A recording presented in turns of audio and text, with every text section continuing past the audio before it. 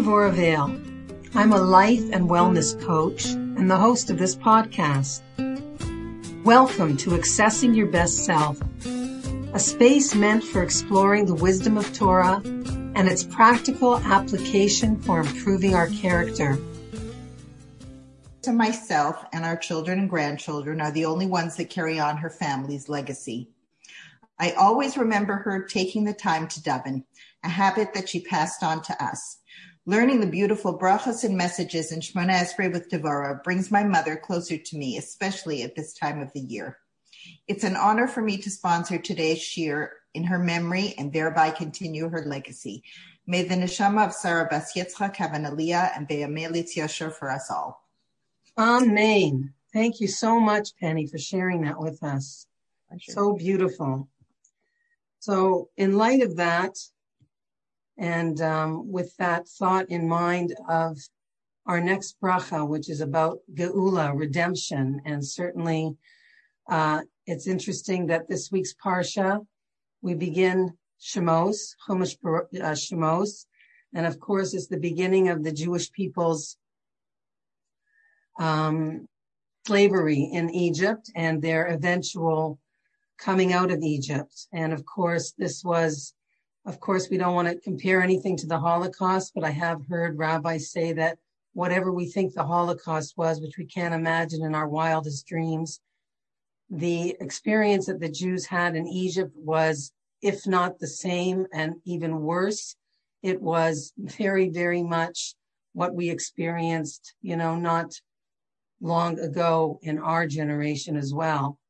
And so the Jews were being tortured and enslaved, and terrible things, as we know, babies being used as bricks and Pharaoh bathing in the blood of Jewish children and all kinds of horrific things. And the next bracha that we're going to look at is the bracha number 7 in the request section. It's actually called the Geula bracha. And it refers to the redemption, not only of the Jewish people as a nation, but each one of our individual and personal Geula, redemption. And just interestingly, to bring this idea over to Tefillah, Rabbi Shimshon Pinkus, Zecher Tzadik Livracha, who wrote a book, Gates of Prayer, Sha'arim Tefillah, originally written in Hebrew, now available in English. He writes about that there are many words in Hebrew for the word to cry out to God. And actually in the parsha that we just read in Shemos, Perek Bet, Pasuk Lamed Gimel, Chaf Gimel, it says there, and I'm just going to say it in English, the children of Israel groaned because of their work and they cried out. Their outcry because of the work went up to God, and God heard their moaning. Now, in that sentence alone, we have like 4 words of crying, moaning, groaning. The Hebrew language is full of these words. My sister once told me that, her kids went to day school and they went to Israel on a trip, and, their Hebrew, their conversational Hebrew was not too good. But she said, but if people want to ask us about persecution and, crying in exile, we know a lot of words for those things, but how to get to the bathroom, we don't necessarily know how to do that. So unfortunately, we have a lot of words for these things. And Rabbi Pinkus in his book, Sha'arim B'Tefillah, says that there are actually 10 different types of tefillah based on these different subtleties of these different types of words that connote crying out, beseeching, groaning, etc. So I just want to read you a little bit from his book, or one idea from it, because I think it's a great companion for us as we go deeper into what the idea of tefillah is in general. So in the beginning of the book, he talks about a certain word that represents tefillah, which is the word bitzur. And bitzur is calling out in distress. And, he says, unfortunately, the way that people are wired is that we pray and attach ourselves. We can pray and attach ourselves to Hashem without any difficulties. But unfortunately, it's much harder for us to arouse ourselves when everything is going well. As David HaMelech said, in my distress, using the word bitzur, I will call Hashem. So human beings are wired in such a way that when things are going well, we often forget Hashem. And it's the distressful situations that naturally draw a person to Hashem, even against his own will. Just to quote from his book, not only that, but a person prays with the greatest intention when he is in trouble. Rare are those who are moved to tremendous passion because they feel gratitude to Hashem. On the other hand, even tough-hearted people are moved to fervent prayer when, God forbid, their only child is sick and in mortal danger. Their tefillahs in such a situation are of an intensity that even great tzaddikim reach only at special times. Chazal teach us, our sages tell us, why were our forefathers barren? Because HaKadosh Baruch Hu desires the prayers of tzaddikim. And he goes on to say, had Abraham and Sarah been blessed right away with the birth of Yitzchak, their resounding prayer of thanks would surely have made the great roar of the sea seem as nothing. Still, a prayer like this cannot compare to the intensity of their tefillah as they hoped for Hashem's salvation over many years. So this is the idea that when we call out, especially in this request section, we want to call out in a way where we really understand that everything that we have and everything that we need depends on Hashem. And we almost, when things are going well and everything's good in our life, we have to work harder to arouse ourselves, to recognize that nothing is just a given. Nothing necessarily stays the same. And so, for example, and we'll talk about it in next week's bracha, there's an idea that you should pray for good health while you have it, that it should continue and not wait, God forbid, until something's wrong. One other idea, which I've mentioned before, and I just want to remind you again, is that Hashem runs the world, and this is again Rabbi Pincus, as if he doesn't see and he doesn't know what is not brought to his attention. And this is the way Hashem set up the law of nature. And he does this because, on a deeper level, it allows us to have free will and divine providence in our lives. So just the last idea here that I want to say is, he's not a helicopter parent. Okay. So Hashem runs the world as if he doesn't see anything. This applies as well to Hashem seeing our troubles. A person could be in great distress, but if he does not spell out his troubles before his creator, then the rules of Hashgacha dictate that Hashem does not see them or hear them, so to speak. Our troubles appear before him in heaven only as we present them to him. Okay, just another little reminder there, because of course it's counterintuitive, right? God, we figure he knows everything that's going on with us. Of course, he wants to help us. But the concept of prayer and the power of prayer is that the sources and the sages tell us that it says that if Hashem doesn't hear or see us unless we call out, unless we create that relationship. Okay, I don't want to spend too much time on this. Just a post that I got recently about Natan Sharansky, maybe you got it too, about Anatoly Sharansky, who I'm sure you all know is the famous refusenik. And somebody said how wonderful it is to live in Israel because there's always these Jewish heroes walking around.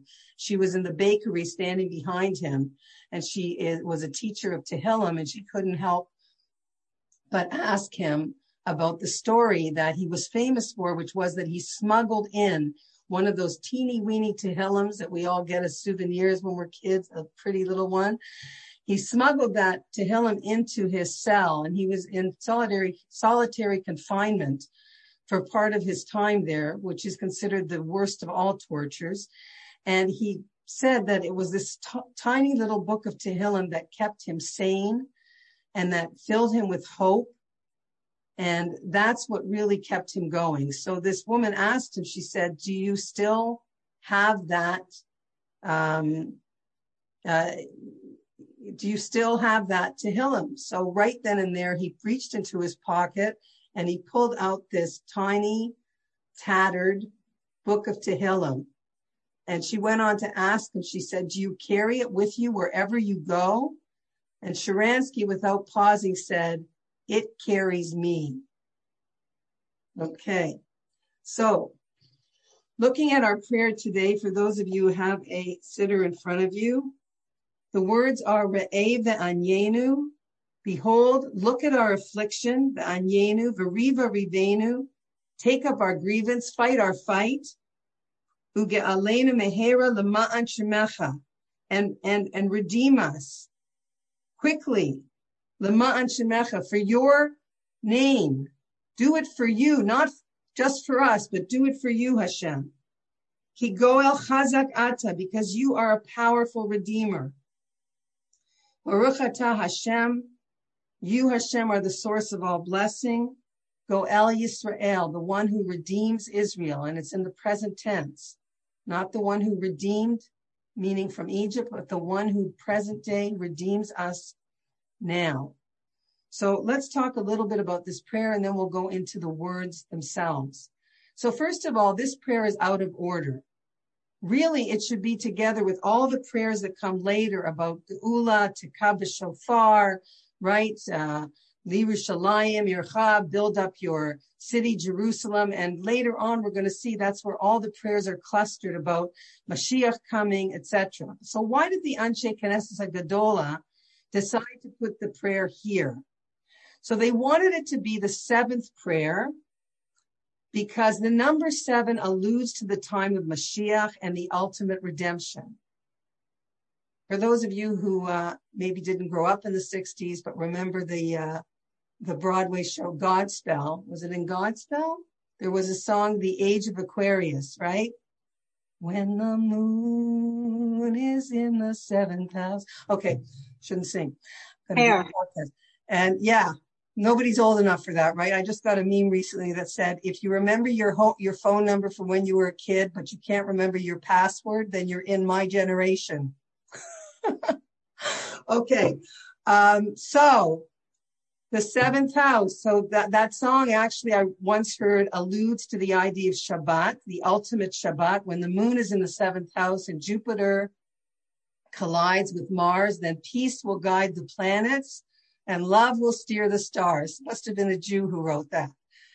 And anyway, that refers or is an allusion to the 7th house or the 7th day, the 7,000th year, right? Because as Jews, we believe that the world as it is will last the way it is for 6,000 years. We're in the year 5,781. So we are very close to what Judaism says is the end of the story. Just like the 6 days of the week, there are 6,000 years that correspond to those days. And the 7th day, which is Shabbos, is considered to be the 7,000th year, which corresponds to the time of world redemption, of Mashiach coming, and all that will usher in. So that's why they wanted this prayer here. Also, this prayer follows the prayer on tshuva and forgiveness. Because when it comes to personal redemption, right, each one of us, it can only happen after a person goes through the process of teshuvah, returning to his true self, which we spoke about in that bracha, returning to Hashem, returning to our pristine self that is aligned with Hashem's purpose in this world, and forgiveness. And we touched on this idea of forgiveness last week. In this bracha, specifically the one, Salach Lanu Avinu, we talked about Hashem forgiving us and wiping away our sins. And of course, forgiveness is part of that process.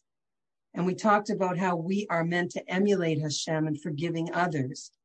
And in the Gemara in Rosh Hashanah, it says that to the degree that you forgive other people, that's the degree to which Hashem forgives you. So if you find ways and reasons for how you can forgive others, Hashem will do the same for us. And last week I wanted to find you something a little more potent, but I recommend this book by Edith Eger, The Choice. I mean, millions of people have read it, but she's really amazing. And she talks about freedom and forgiveness. And I'm just going to read you a little bit because I know reading isn't the best way to do things, but she says it better than I could. She says, my own search for freedom and my years of experience as a licensed clinical psychologist has taught me that suffering is universal, but victimhood is optional. There's a difference between victimization and victimhood. We are all likely to be victimized in some way in the course of our lives. At some point, we will suffer some kind of affliction or calamity or abuse caused by circumstances or people or institutions over which we have little or no control. This is life, and this is victimization. It comes from the outside. It's the neighborhood bully, the boss who rages, the spouse who hits, the lover who cheats, the discriminatory law, the accident that lands you in the hospital.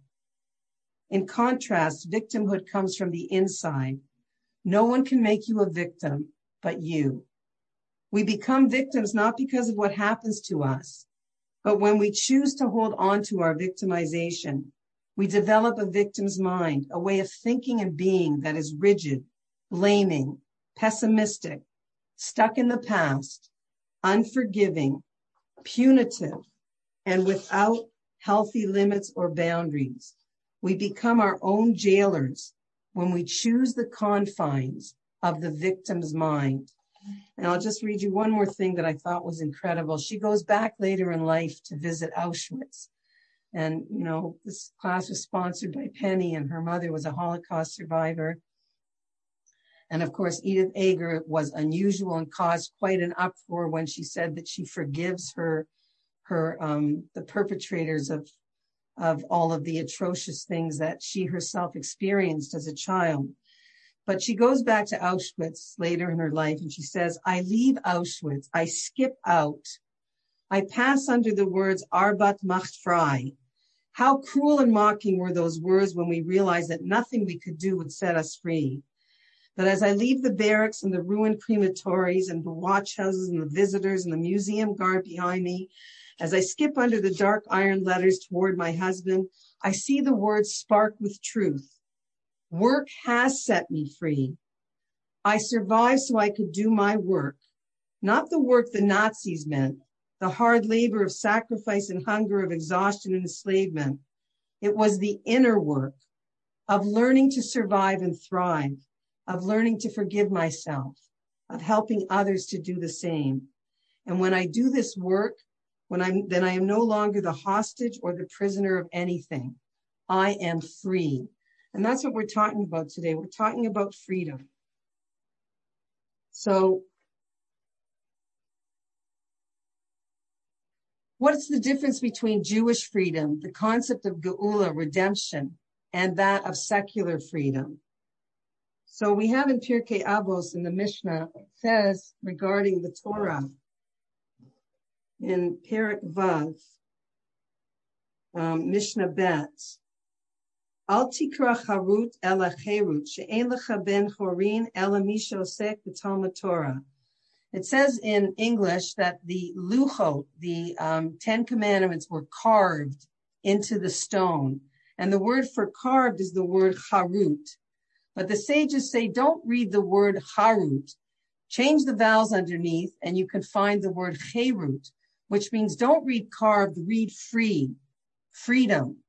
Because the Torah was our ticket to being able to know what true freedom is. So just a second on, the difference between the Jewish idea of freedom, which means, serving God, having mitzvot, having a derech and a mission and a purpose in life, and the secular idea of freedom. Okay. So I've quoted before, the famous Jew Bob Zimmerman, known as Bob Dylan, right? Who wrote a song during his religious period where he basically encapsulated the idea that there really is no such thing as freedom, that, you're going to have to serve somebody in this world. And his song says it could be the devil or it could be the Lord, but you're going to have to serve somebody. Now, Ben Shapiro, who you all know as a conservative commentator, he says it very succinctly. He says basically people have three choices with what they will worship. There are only these three choices and have only been since the beginning of mankind. And that is, a human being will either serve God, the state, or himself. And, as Rabbi Jonathan Sachs, Zecher Livracha, said, when they do an archaeological dig of our generation that we're living in, he said they will find, hundreds and thousands of self-help books, and then they will find the selfie stick, and they will conclude that this was a generation that worshiped the self. So we live in a very narcissistic time. And, as Dina Schoonmaker said, they've removed narcissism from the categories of mental illness because they claim that everybody has it today. So it was removed from the DSM-3 manual not so long ago. But the point is as Jews, we understand that true freedom, to be chafshi and am chafshi, is people had trouble with that line in the Hatikvah. Some people on the more right-wing side of religion, of Judaism, said they didn't like that word, liot am chafshi, right? To be a free people, to do whatever we want. That that word connoted hefker, right? Not having, anything that we're demanded to do or commanded to do, but rather do whatever you want, whatever feels good. It smacked too much of the secular concept of freedom. Okay. Interestingly, there was a man named Erich Fromm. Maybe you read his book. Also a survivor of the Nazi war camps. He was a Jewish German psychoanalyst who fled the Nazis. And he wrote a book in 1941 about humanity's ambivalent relationship with freedom. And he says it's interesting. It's a paradoxical idea that on the one hand, people struggle for freedom, they struggle for freedom, but once they get it, then they struggle with freedom because they don't really know what to do with freedom once they get it. And he said, humans have a need for structure and order in their lives, and freedom can bring uncertainty and anxiety. It's not freedom from, he concludes, is not enough. What you need is freedom towards, freedom to. While freedom, he says, seems appealing when people are not free, it brings a sudden and unexpected responsibility. Now, this bracha that we're looking at, just as with all other brachas, when did the angels say the end of the bracha, Baruch atah Hashem, Goel Yisrael, blessed are you, God, who releases, who redeems Israel. So they said it, we're told, during God's taking out of the Jewish people from Egypt. Now, of course, we know the word Mitzrayim, the shoresh of the word Mitzrayim is Meitzar, narrowness, confined. It is a picture of how the Jews felt in Egypt, also in terms of their personal sense of self. They were constricted, right?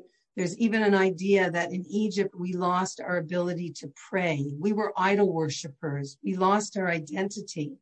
We were Egyptian in every way except for our language, our dress, and our names. Our speech, we're told, was in exile. That's why Pesach is called, we call it Passover in English, but Pesach also means Pesicha. The mouth speaks. The mouth is now able to express itself now that we came out of that narrow, confined place and reattached ourselves to our true identity, or rediscovered who we are as a Jewish people, each one individually and as a nation, because that's where we were formed, right, as a nation. So this bracha was said when Hashem promises to take the Jews out of Egypt with the four expressions of Geula, right? The 4 cups of wine that we drink correspond to the 4 expressions of Geula. What were they? Vehotzeti, vehitzalti, right. Vehotzeti, vehitzalti, vega'alti, velakachti. 4 expressions of geula. So why do we need these 4 words again in Hebrew? They all mean take out, take out, take out, take out. But each one is telling us a different aspect of going from slavery, from a state of being not free to a place of freedom. And this is how it works. Vehotzeti means we were freed from slavery. We were still in Egypt, but they stopped enslaving us. That happened, I think, at the very beginning of the Makot, that it was over, maybe even before the Makot began. Vehitzalti, God took us literally, physically out of Egypt. Vega'alti means he redeemed us, meaning he took us, which was a really long process. Part of our getting out was to get rid of our slave mentality. Because, you can take a person out of a place, as they say, you can take Devorah Vale out of St. Catherine's, but you can't take St. Catherine's out of Devorah Vale. You can take Renee Adelsberg out of Brooklyn and Gail Weiss, but you ain't going to take Brooklyn out of Gail and Renee, right? So the point is, you can take us out of Egypt, but it doesn't mean we're free, as Edith Eger said, because you continue to be a victim. You continue to feel victimized. And we have no better example of that than the Black people. Right? The Black people experienced freedom they left.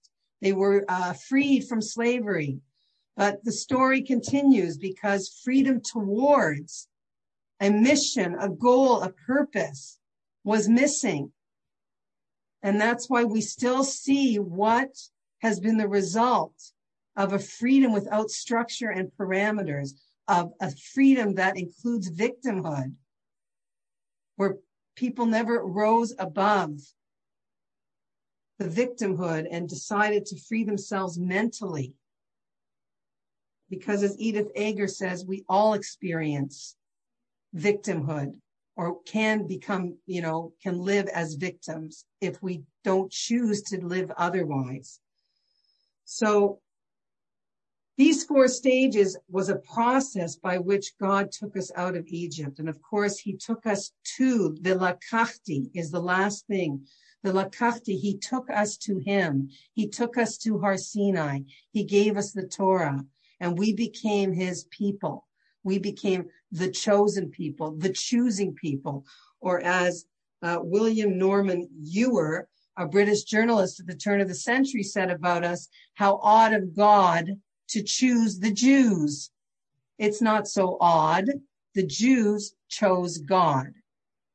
Another spin on us being chosen, right? Well, what is that kind of term? Is that elitism? Is that a feeling of superiority?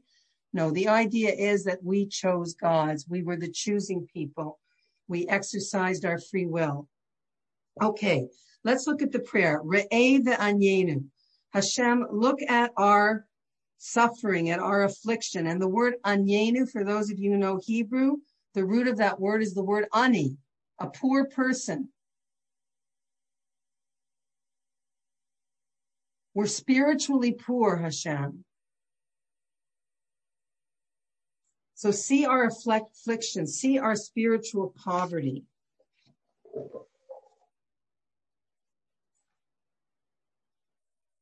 Again, personal redemption can only come after tshuva and forgiveness. And as the Kotzker Rebbe said, a broken and contrite heart is the wholest heart.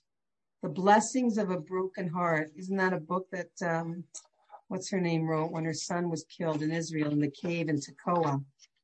The blessing of a broken heart. I think Sherry Mandel. That's right, Sherry Mandel. So this book, these words, Re'eh ve'anyenu, look at our afflictions, refers to our enemies, but it also refers to our inner enemy, which is the poverty of spirit, which translates into our inability to overcome our own personal Yetzer Hara. Right? This is the real enemy. As it says in Mesilas Yesharim, he talks about the Yetzer Hara at the beginning of the book, The Path of the Just. Rabbi Chaim Moshe Luzzatto. He says, you've just come back from a war. You've beat up your enemy. You've been out there on the battlefield, for days and months fighting your enemy, and you've been victorious. And now you're coming back home. But he says, but guess what? That enemy that you just defeated out there on the battlefield is nothing compared to that enemy that resides within you. That Yetzer Hara, which is always present, which is always scheming at how to take us down, how to prevent us from reaching our tachlis, our mission in this world, prevent us from being happy, prevent us from having what we need, because after forgiveness and tshuva should come joy. And that joy is the wind under our wings, the simcha that helps us to achieve our mission in this world. So these afflictions that we're talking about, sometimes we bring about our own afflictions because of our lack of resolve and focus of purpose in this world. And we are enslaved to our own passions, to our own short-term vision, or our sense of self, which is full of limiting beliefs that are not real. And breaking free from the prison of the mind is the first and most challenging place to begin the work of true freedom. Let alone the outside forces that pull us in all kinds of ways to get distracted from what our true purpose is in this world. All of the physical distractions, the immediate gratification, the pull towards immediate pleasures, right? Taking the short, long road as opposed to the long, short road, I like to say. When we give in to these things. So we're saying, Hashem, look at us. Help us triumph over adversity. Relieve our stress and suffering. Help us cope with our challenges. Now, this prayer comes before the next prayer, which is all about health, because so much illness has its source in emotional, psychosomatic disorders. And so this is a prayer where we're really asking for the healing of the soul. Because before we can ask for the body's healing, we have to address what is going on within us, where our soul is in need of repair, in need of medicine and nourishment, so that our body, which is simply the temple of the soul, that which houses the soul, should be complete and well to be able to help the soul fulfill its mission in this world. So, okay, so the next is the Riva Rivenu, which means Hashem, fight our fights. Now, the seventh letter of the Hebrew language is the letter Zion, which is when this prayer comes out, the seventh prayer. And Zion in English means weapon. And we're talking to Hashem now, we're davening to Hashem. We're saying prayer, Hashem, is our most potent weapon. Eila varecha ve'eila vasusim. These are for their, these with their chariots and these with their horses. V'anachnu b'shem Hashem Elokeinu naskir. But we, Hashem, our weapon is our voice. Hakol kol Yaakov. Hayadayim yedei Esav. The voice is the voice of Yaakov. There, the rabbis teach us our greatest strength as Jews is our ability to call out, is our ability to bring God down into this world and allow him to make changes in it through our beseeching, asking. Whether we deserve it or not is not even a condition, right? Often, as human beings and as the ploy of the Yetzer Hara, and this, David HaMelech talks about it. My enemies say, who's going to listen to you, David? You just sinned with Bathsheba. You're not perfect. Why would God help you? So this is something that we all struggle with. And this is part of our limiting beliefs that keep us prisoners. that God giving us what we need and what we want is not dependent on our deeds. It's not dependent on us being perfect. It's a loving father, parent who wants to give their child and gives us much, much more than we could ever deserve. So that should never hold us back from asking. Hashem, you fight our battles, because the greatest disservice we can do to Hashem is that line in the Torah, Kochi va'otzem yadi. The strength and the might of my hand did this, not you, Hashem. It was my business acumen. It was my intelligence. It was my talent. It was my hard work that got me to where I am. Another belief that is an illusion. Yes, Hashem blesses our efforts. As we learned in Bitachon, we have to make efforts, but the results are completely not in our hands. It's a tax that we pay to have to make these efforts. But whatever the results are, God decides them based on what we need, what our purpose, it tells us what our purpose is in this world. If God blesses us with a lot of money, if God blesses us with a lot of intelligence, it's a signpost saying, I gave you this because this is part of your mission.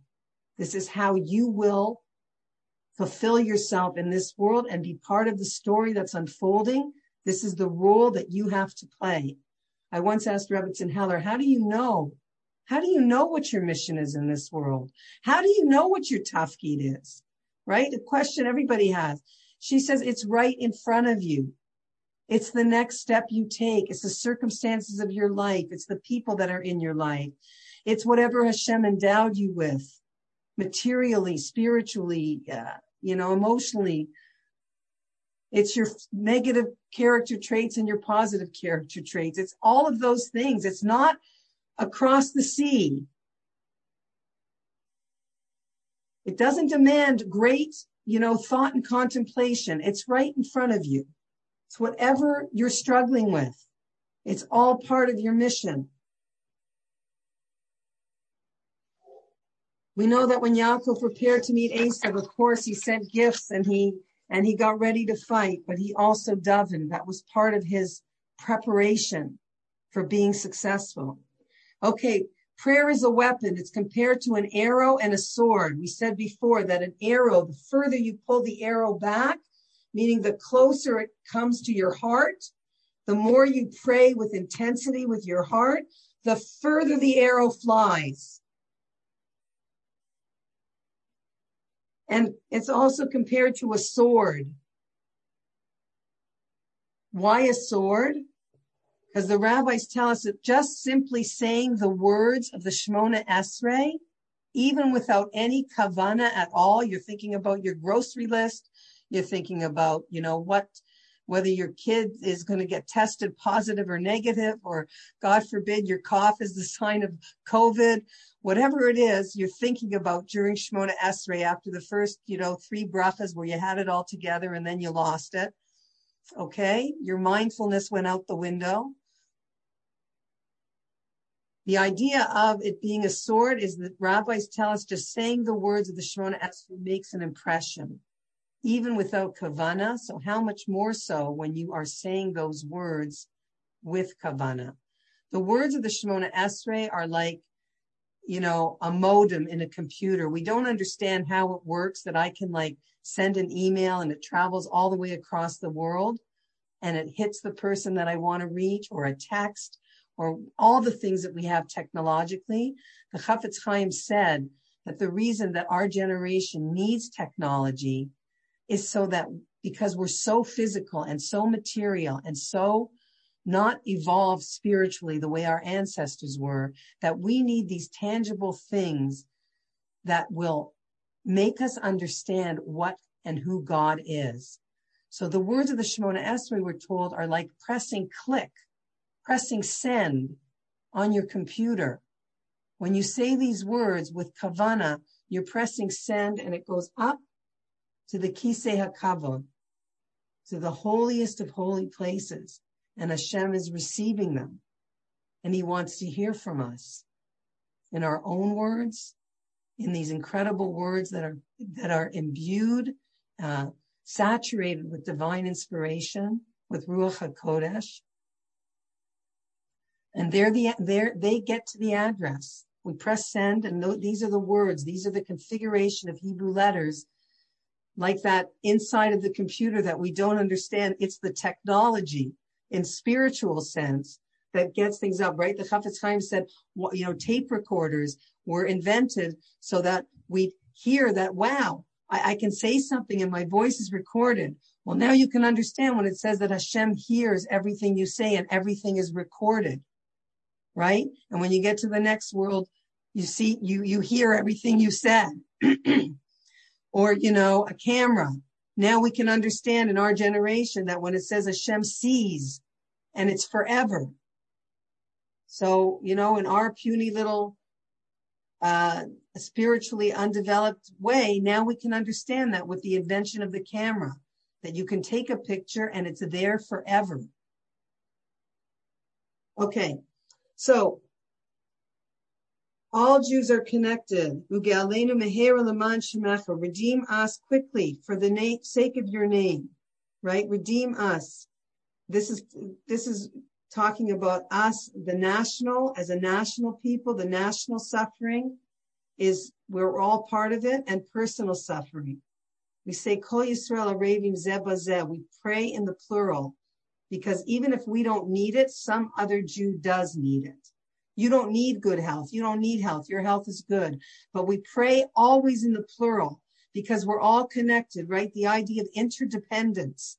Your success is my success. Your failure is my failure. Your illness is my illness. Your, reaching your potential in life is good for me. No Jew can be left behind. Each one of us is a letter in the Torah. If one letter is missing or there's something wrong with it, the Torah can't be read. That's how important you are to me and my reaching my tachlis, my reaching my fulfillment and my purpose in this world. Why do this, Hashem? Do it lema'an shemecha, for your sake. We said that at the beginning of the Shemona Esrei, we said that, right? If you remember in the first bracha, we say, Lema'an shemo umevi goel livnei v'neihem. You should bring a redeemer to the children of your children. Why? Lema'an shemo, for your sake, Hashem, because when Jews are in exile, when Jews are persecuted, when Jews are oppressed, it is a Chilul Hashem. It is a desecration of your name. God, we're your people. If the world can, if Jewish blood is cheap, if a woman, an Orthodox woman in Israel can be murdered by a Palestinian or an Arab walking around, there's something wrong. This is not the way the world is supposed to be. It's a Chilul Hashem. We're your chosen people. Save us and redeem us for your sake, for your reputation. Okay? Ki goel chazak ata, because you are a powerful redeemer. And again, the word goel is in the present tense. You are redeeming us right now at every moment and every second. Hashem is taking us closer and closer to the time of Mashiach, to the 7th millennium, right? We say there are 2 ways that Mashiach can come. He can come earlier. He could come before the year 7,000. But that's only, God forbid, if things are wait 1 sec. 2 ways of him coming. One way is that we are so good. We are so wonderful. In every generation, we're told there is somebody who has the potential to be the Mashiach, but he lives and dies like any other human being. And he is a human being. Okay, obviously. But if that generation doesn't merit it, meaning that they have not risen to the challenges of that time and created a space for Mashiach to come, then he doesn't come. So he can come when we're good enough. The other way he can come is when we're so bad, when we are so in need of salvation, when the world could get no lower or no worse. So that's another way that Hashem sends Mashiach. But the other idea simply is that the time period for which this will happen has to end at the year 7,000. In other words, one way or another, Mashiach is coming after you've had your birthday in the year 6,999. How old will we be then? We'll be back again maybe for another round. Who knows? Anyway, Mashiach has to come by that time. So, but in the meantime, everything that happens, this pandemic that we're going through, this pandemic is just bringing us closer, as so many people have said, and there have been so many drushes on it, so many rabbis. We know anyway that we talk about this time period in Jewish history as the time of Hevle Mashiach, the birth pangs of Mashiach, that it's always the darkest just before the dawn, that the time just before a woman gives birth is the most intense and difficult time, and that we are living at that time in history right now. Most of history has been played out. God willing, the Holocaust is the last we are going to see of anything with in such incredible proportion of suffering that the Jewish people went through. We're looking towards a future where the non-Jews of the world will do tshuva, those who are not as wicked as wicked can be. They will do tshuva. They will recognize that the Jewish people have been the bearers of God's message throughout history. They will join us. They will want to learn from us. There's even an image that the non-Jews will grab onto the tzitzits of the Jewish men and say, take us with you to Jerusalem and teach us your Torah, right? Teach us your wisdom.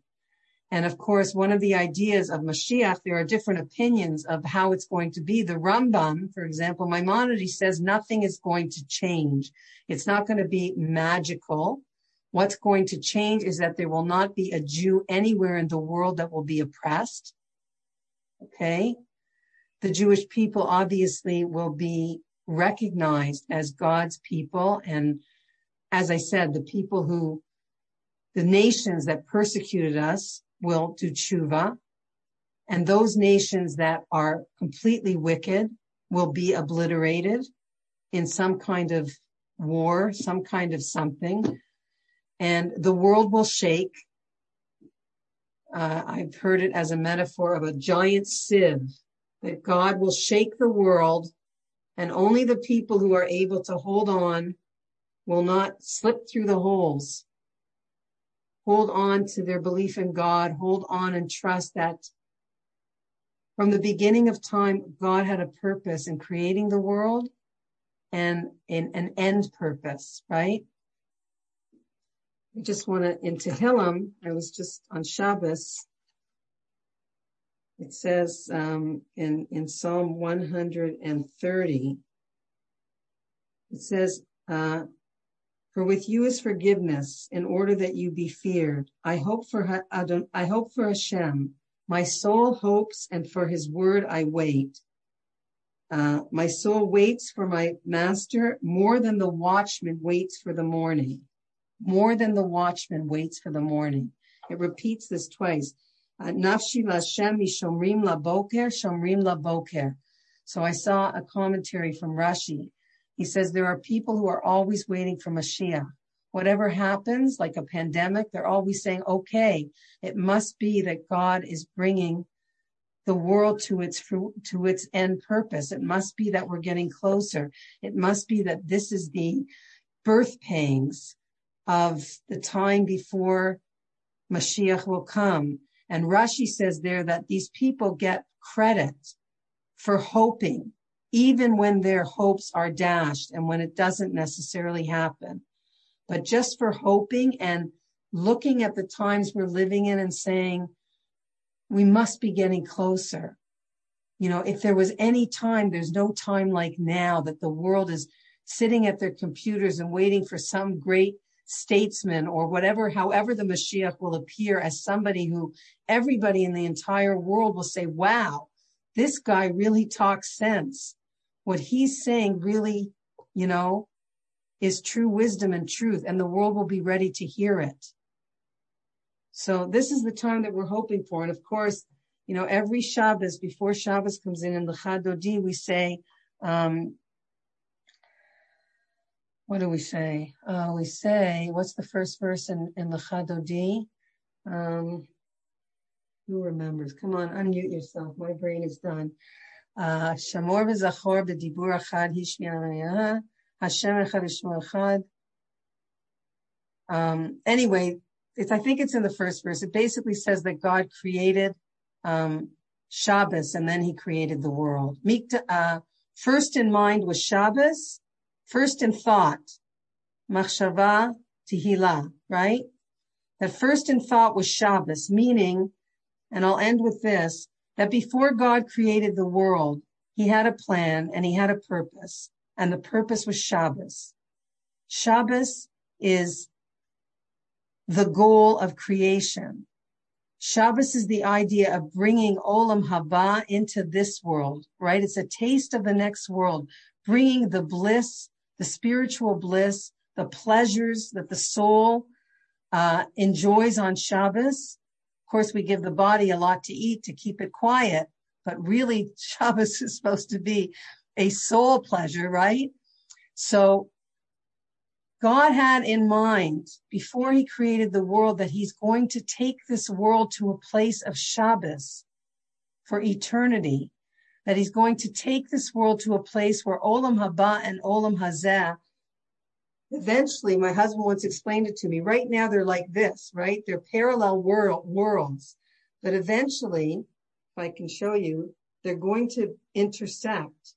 And that gives us a bit of an idea of what the world will be like, because even after Mashiach comes, we still have Techiyas HaMesim, we still have resurrection of the dead.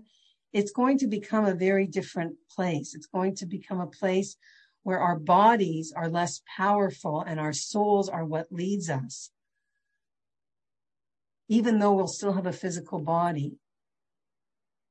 But our body will be so saturated with soul desires, there won't be a conflict between the two. There won't be this war, this battle, which we're fighting now, but which is the way that we earn our existence, earn our eternity, by rising to this challenge, to this inner fight. Hashem, look at our affliction, the affliction that comes from our body and soul that are constantly in antagonism, right? In conflict with each other.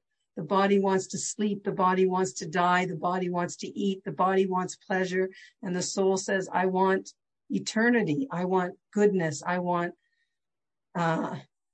mitzvot, I want to attach myself to Hashem, I want to live forever, right? So again, the idea is that we're heading towards the year 7000 because the seventh represents Shabbos, and God, we believe, had a purpose in creating this world. The purpose was to take us to a place of Shabbos, to take us to a place where our external and internal selves are at peace with one another, where we can truly live to our greatest and maximal ability, with all of our talents and our successes leading us. Okay.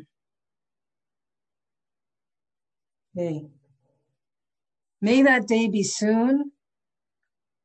Give us a bracha that, God willing, we should all experience this very soon. May this pandemic bring us another step closer to seeing the national and personal geula that we're all yearning for.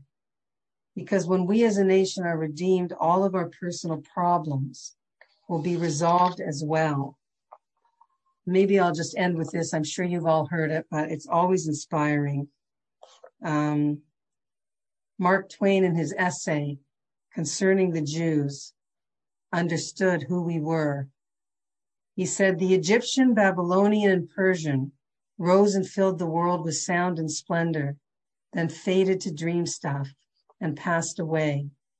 The Greek and the Roman followed and made a vast noise, and they are gone.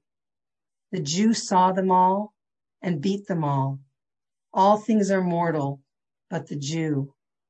All other forces pass, but he remains.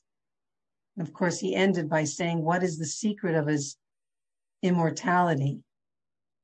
And he didn't answer the question, but we know the secret of our immortality is that when we got the Torah, we gained true freedom. Eitz Chaim hi lamachazikim ba. Right? Torah is called a tree of life for those who hold on to it, for those who grab it tight. Because as long as we hold on to the Torah, as long as we hold on to that Torah while the world is shaking all around us, then we are connected to what is considered true life, true freedom. Tolstoy said, the famous Russian author, was also fascinated by our endurance. The nation which neither slaughter nor torture could exterminate, which neither fire or sword of civilizations were able to erase from the face of the earth. The nation who first proclaimed the word of the Lord and passed it on to the rest of humanity. Such a nation cannot vanish. A Jew is eternal. So we're going to win this fight, but we have to keep asking for it because that's the way Hashem wants it to be. And that's the way we create relationship and attach ourselves. So thank you for listening and have a Shavua Tov. And you can unmute yourselves if you like. Thank you.